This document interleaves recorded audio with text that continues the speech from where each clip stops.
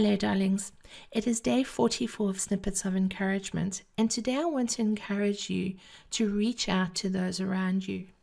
Audrey Hepburn said, "The best thing to hold on to in life is each other." This is so true, and yet we often forget. We become caught up in the busyness of life, the mundane tasks that capture our full attention, that we neglect those people in our lives whom we value. I know I have done this often. A friend has been on my mind and I've wanted to write or call or text, and then I've forgotten and become distracted.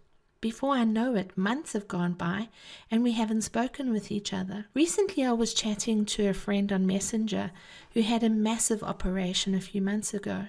I thought of her often. I sent up a prayer for her.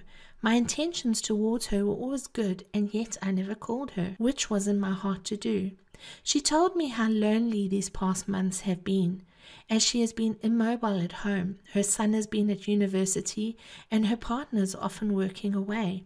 She mentioned that people who said they would support her haven't, and others who said they would visit never. She told me that the last few months have really been tough on her, and this made me quite sad because I never called her when I wanted to. You know, it doesn't take us any time to reach out to those around us. Nowadays, we've become so precious about our space and time, but we are slowly shutting one another off. We are destroying our relationships.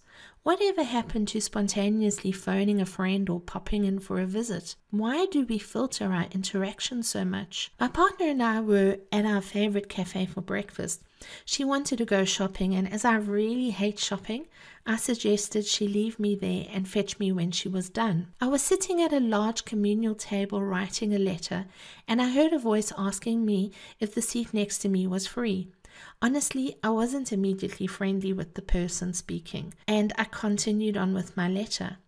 As I wrote, my intuition encouraged me to acknowledge them in some way, and I stopped, looked up, and smiled at them.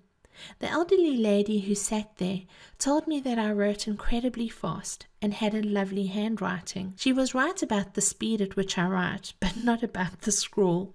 Anyway, I thought I'd tell her about my project, that I write a letter a day to someone somewhere in the world. She was utterly amazed and asked me many questions about the inspiration for that project, my experience with it, etc. I then told her about this project.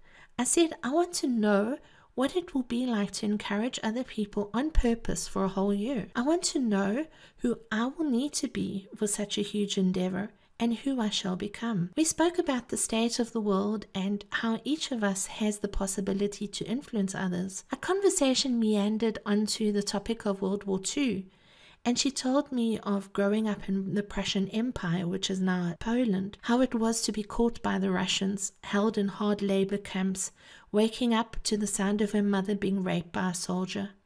As I listened to her story and her tears flowed, I saw the beautiful soul that had endured so much pain and who still, 73 years after the end of the war, experiences trauma today. As she spoke and cried, I held her hand and felt that I was holding her story. I told her that the person I would write to on that day would learn about her story. She said that would be lovely, but I must please be sure to tell them that not everything in that time was terrible. Even in the horror of war and starvation, there were still flowers and sunshine. That encounter affected me very deeply because I realized that trauma never really leaves us. However, I felt blessed that I listened to my intuition and I didn't ignore the person sitting next to me, and I reached out and connected with her. I gave her the opportunity to share herself with me as I did the same with her. It was a gift to both of us. Today, be encouraged to reach out to someone around you. If you haven't called in a while,